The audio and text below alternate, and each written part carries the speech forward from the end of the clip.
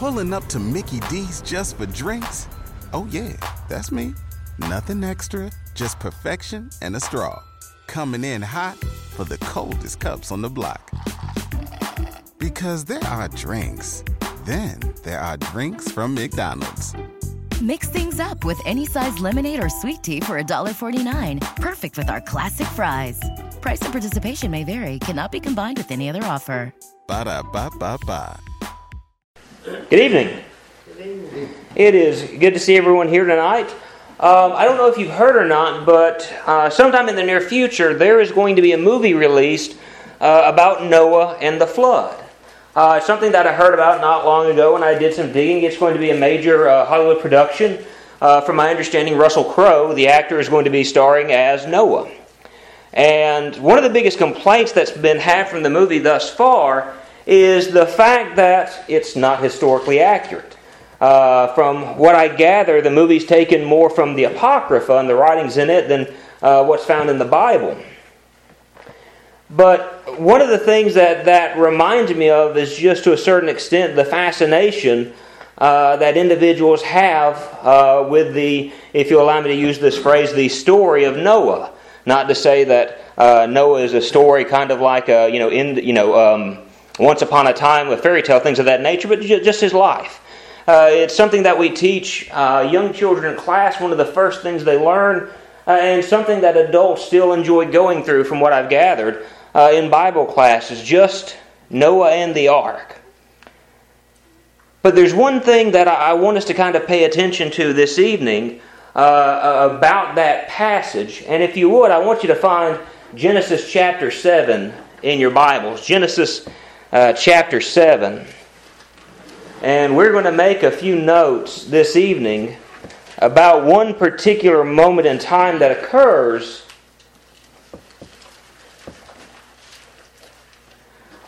Genesis 7, verse 16.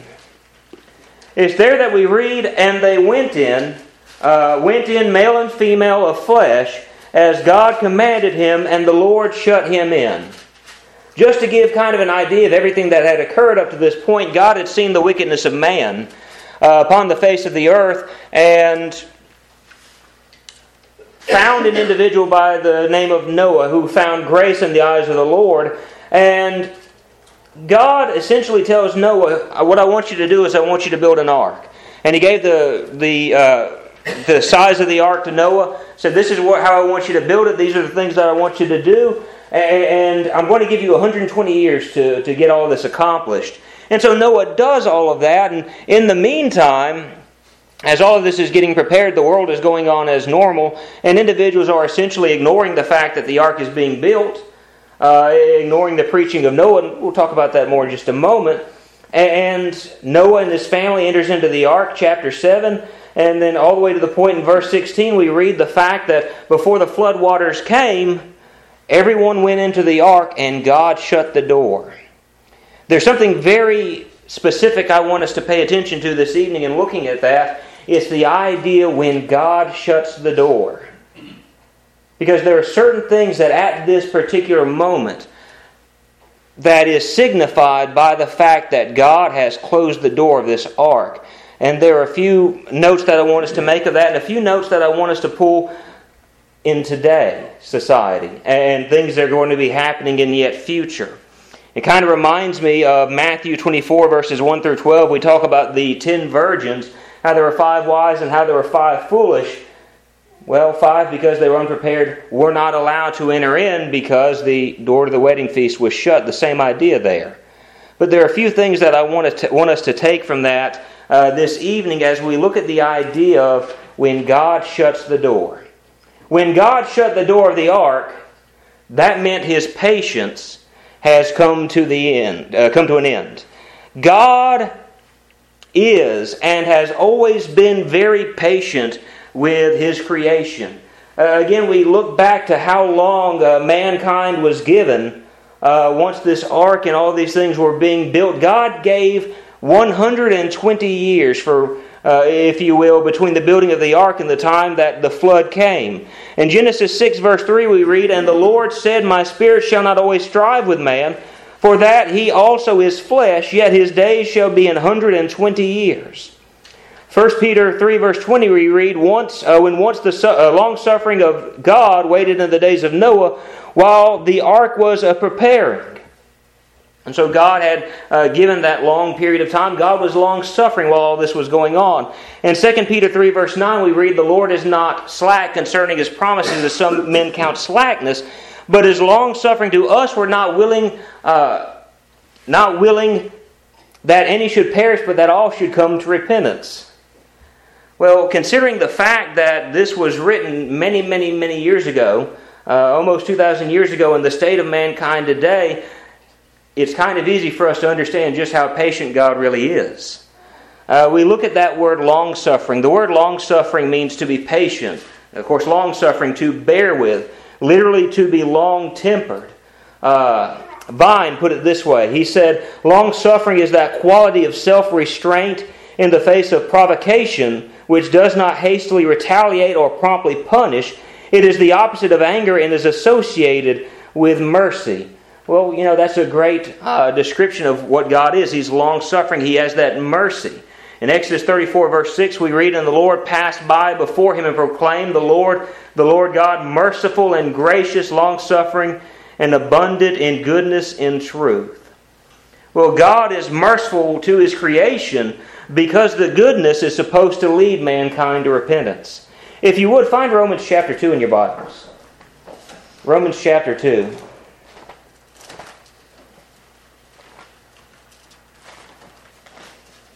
Romans chapter 2. In Romans chapter 1, one thing we see is that Paul is essentially speaking about the Gentiles and many of the sins which they had committed. But here in chapter 2, he sets his crosshairs on the Jewish people. And in verses 1 through 4 we read, therefore thou art inexcusable, O man, whosoever thou art that judgest, for wherein thou judgest another thou condemnest thyself. For thou that judgest dost the same things.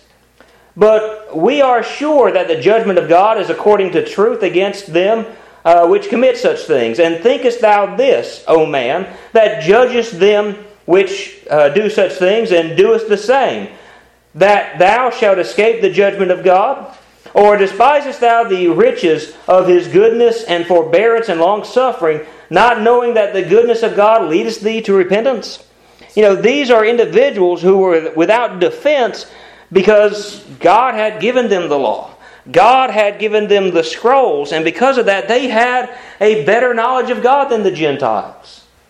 They had all of these different things, and yet Paul said they practiced the same things that Paul had earlier spoken of about the Gentiles.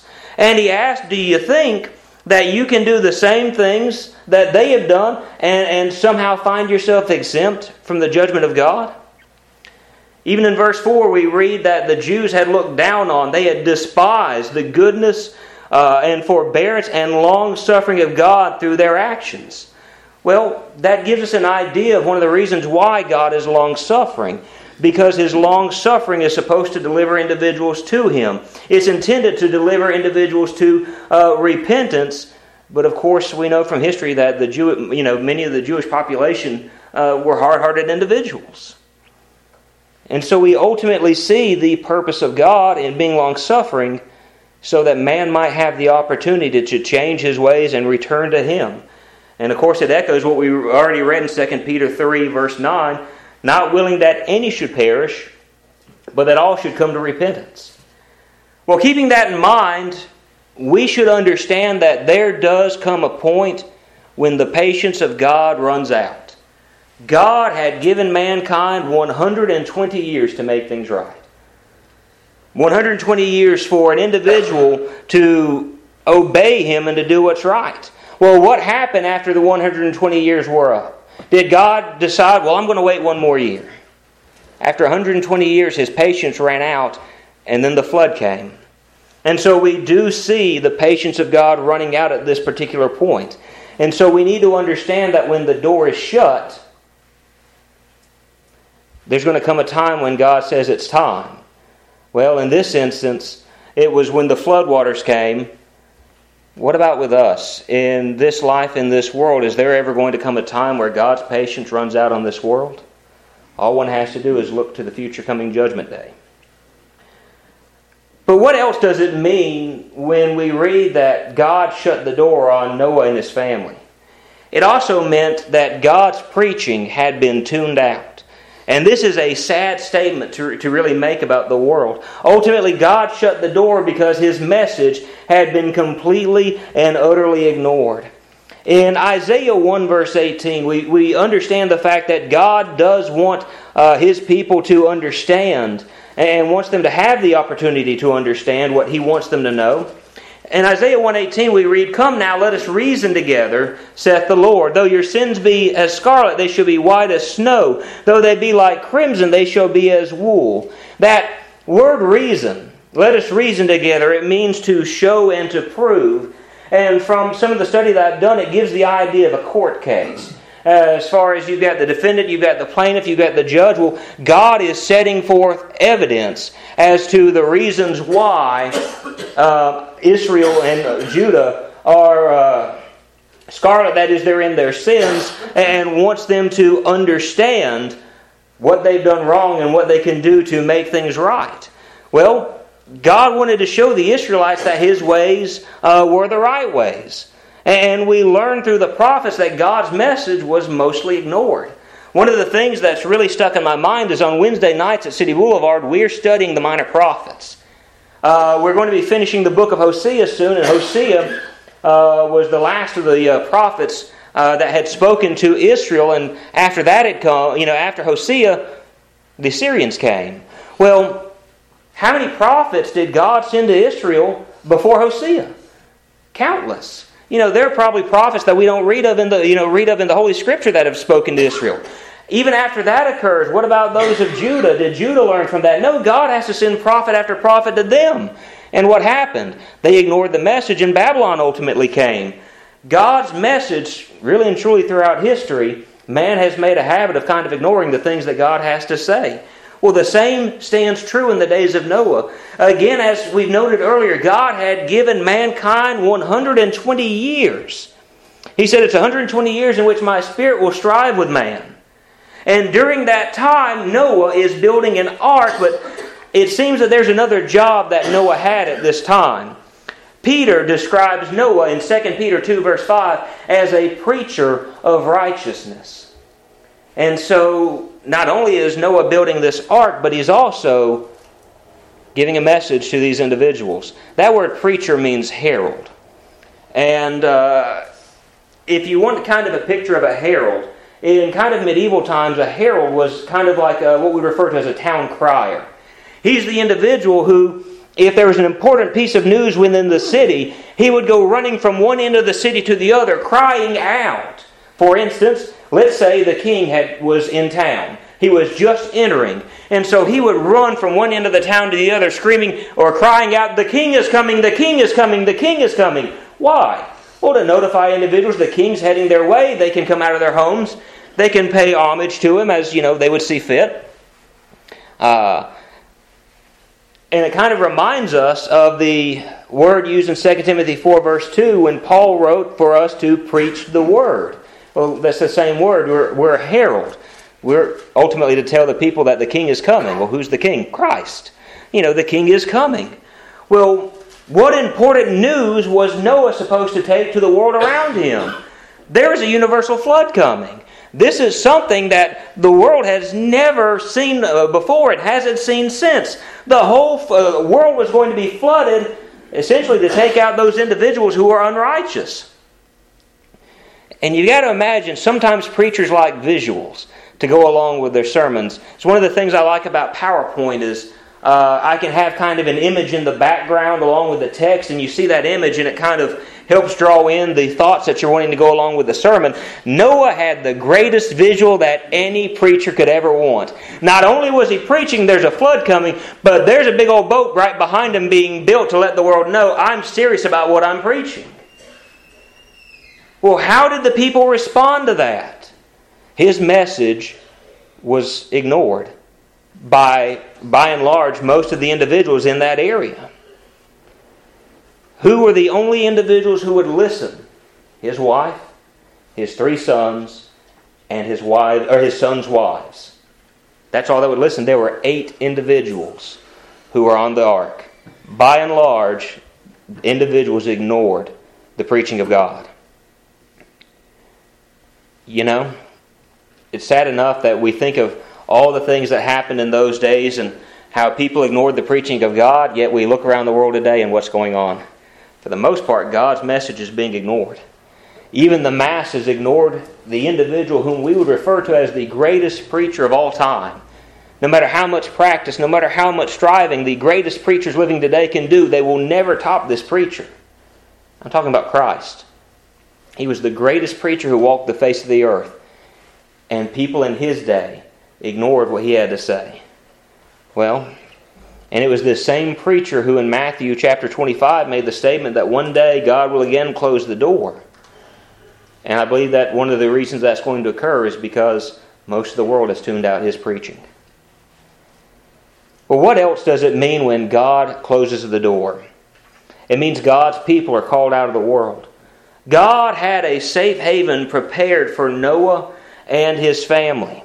Again, we read in Genesis 7 verse 16, "And they that went in male and female of all flesh, as God had commanded him, and the Lord shut him in. And the flood was 40 days upon the earth, and the waters increased and bare up the ark, and it was lift up above the earth."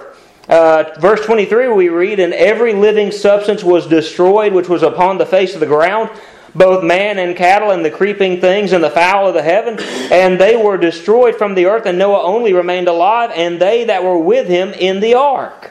Why is it that Noah and his family were saved from this flood? They were in the ark. God had prepared an area of safety for these individuals when that time would come. Was there safety to be found anywhere else but the ark? I suppose an individual could try to scrap together a makeshift boat at the last minute. Would that boat be able to save them when the floods came? No. God had a certain area of safety prepared, and that was the ark. If an individual or any living creature was not found in it, they perished from the floods. God has prepared a safe haven for mankind today, and that's called the church. Of course, for those of us, who've done study of the words and things of that nature, that word simply means the called out. And that Christians are called out of this world and they're called into Christ. In Colossians 1 verses 12 through 13, Paul said, "Giving thanks unto the Father that hath made us meet to be partakers of the inheritance of the saints in light, who hath delivered us from the power of darkness and hath translated us into the kingdom of His dear Son." That word translated gives the idea of placing citizenship from one country to another. Literally, he's saying those Christians, those individuals who have obeyed the gospel of Christ and become Christians, have placed their citizenship in the kingdom of God. Well, you could say, if you will, that the church is God's ark of safety today. We kind of made a quick note of the 10 virgins as far as the fact that there was a day coming in which the door would be shut, ultimately pointing to the second coming of the Christ. What happens if you find yourself outside of that door when the marriage feast starts and the door is shut? Can you find yourself somehow slipping in through the cracks to find your way inside? God has prepared a place of safety in the church. And once that door is shut, it's eternally too late. Now, it's at this time that our minds may turn to individuals who we know that aren't members of the church. Maybe they're friends, family acquaintances, some of that nature. And some people can even turn to me and say, it's really easy for you to make the statement that if you're not a part of the church, then you're lost. And I'll be honest with you, it's not. Because I have relatives who aren't members of the church. I have family members who aren't faithful Christians. And when I think of the fact that those individuals aren't faithful, it doesn't bring me joy to make the statement that people who are outside of the church are lost. But it's a fact of the Bible. And let's turn this back to the standpoint of Noah and the ark. In Genesis 5, verses 30 through 31, we read, "And Lamech lived after he begot Noah 195 years, and begot sons and daughters. And all the days of Lamech were 777 years, and he died." Ladies and gentlemen, Noah had brothers and sisters. Noah had brothers and sisters who weren't on the ark. They refused to listen. You know what that meant for them? They were lost when the floodwaters came. They perished at that time. You have to imagine that Noah had friends. Because they weren't in the ark, they still and yet perished. They might have come to question him, and with well-meaning questioning him about the building of the ark. But because of the fact they didn't believe him, and because of the fact they were not in the ark, they perished. Because they weren't in the place of safety. We need to understand that if one is not a member of the church, that person is not in a place of safety at this time. Look with me at 1 John 5, verses 1 through 3. 1 John 5, verses 1 through 3. "Whosoever believeth that Jesus is the Christ is born of God, and everyone that loveth him loveth him also that is begotten of him. By this we know that we love the children of God, when we love God and keep His commandments. For this is the love of God, that we keep His commandments, and His commandments are not grievous." Again, it may seem like a simple thing to state from the pulpit, but if we know individuals who aren't obeying the will of God, we need to understand that those individuals are going to be lost.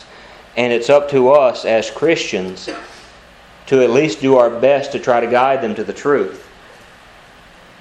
In Noah's day, he did his best, I would imagine, to teach his friends, his family, those whom he truly loved.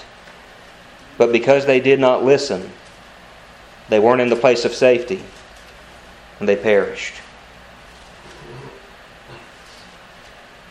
We also need to understand that when the door is shut, as in the day of Noah, God's plan is ultimately carried out. God ultimately had a plan concerning the plight of man. And this plan involved, or was basically to cleanse the world in Noah's day. And when that door was shut, God carried out His plan. Look with me again at Genesis chapter 7.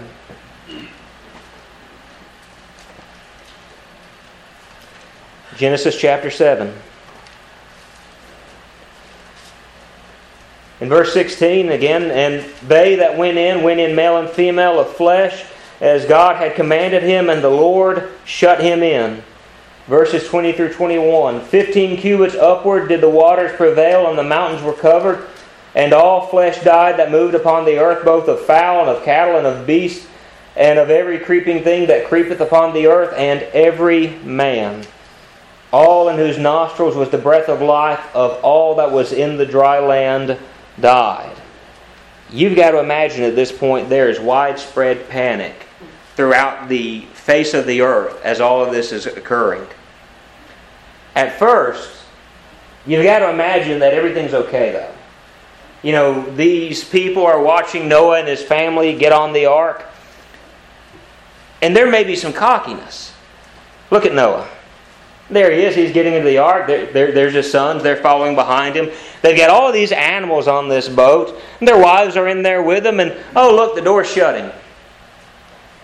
You got to imagine that Noah's going to feel really silly at the moment because it's not raining. Nothing's happening. He's just there. He's convinced his family to get on there. And they're going to feel really silly here shortly when nothing comes to pass. And then it happens. There's heavy rains. The underground rivers, the deposits of water that are in the earth are bursting forth out of it. And then there's widespread panic. There are probably individuals who are trying their best to cling to the ark. They're trying to make makeshift boats. They're trying to find a place of safety. But once that door is shut, it's too late. We need to understand that when God shuts the door, it gives the idea of finality. That's it. There's no one else getting on that ark. Well, when God closes the door at the end of time, that's going to be it. There's going to be finality. There is a day of judgment coming. And like in the days of Noah, there are individuals who today have mocked and will mock. There were individuals like that in the days of Peter who mocked. In 2 Peter 3 verse 4 we read, "And saying, where is the promise of His coming? For since the fathers fell asleep, all things continue as they were from the beginning of His creation." And again, Peter uses Noah and the flood as a comparison to the mindset of those and of God's plan. There are individuals who have mocked the idea of Christ coming again to take His own with Him into eternity. And there are those who have mocked the idea that when Christ comes back, He's going to be the judge of the entire world. Peter writes to these Christians to keep in mind that there were mockers in the days of Noah. And what happened? God still kept His word. There are individuals who are mockers today, and guess what? God is still going to keep His word. In speaking of the 10 virgins, Jesus said that 5 were locked out when the door was shut. In Matthew 25, verses 11 and 12, we read, "Afterward came also the other virgins, saying, Lord, Lord, open to us. But He answered and said, Verily I say unto you, I know you not." And so there is going to be a day when God shuts the door.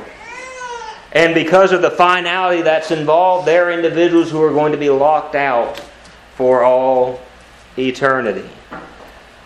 And you've got to imagine that there are going to be people just like in the days of Noah who have probably tried to scramble to get everything set right. But by then it's going to be too late.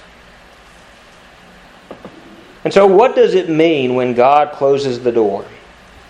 It means that His patience has come to an end. It means that His preaching has been tuned out. It means that God's people are called out of the world, and it also means that God's plan is carried out. We understand the fact that there is a great day coming in which God will judge the world in righteousness. And we're going to be judged by the things that Christ has said. And so it is important for us to be ready for when that day ultimately comes. Because if we wait for the moment that the door is shut, it's going to be far too late for us. And so this evening, I have to ask, is there anyone that's here this evening that's not a Christian and may want to do so? If so, we have heard God's word. We need to believe on that word. Jesus said, "Except ye believe that I am, ye shall likewise perish." We also need to be willing to repent of our sins. That doesn't mean that I say I'm sorry and I keep living life as I have in times past. That word repentance gives the idea of turning away from sin and turning to God and serving Him. I need to be willing to confess Jesus Christ as the Son of God, as the Ethiopian eunuch did when he said, "I believe that Jesus Christ is the Son of God," in Acts chapter 8. And I need to be baptized for the remission of sins. In Mark 16:16, Jesus made the statement, "He that believeth and is baptized shall be saved, he that believeth not shall be damned." On the day of Pentecost in Acts chapter 2, when preaching to the crowd after being asked, "Men and brethren, what shall we do?" That is, what shall we do about our sins? Peter answered, "Repent and be baptized, every one of you, for the remission of sins."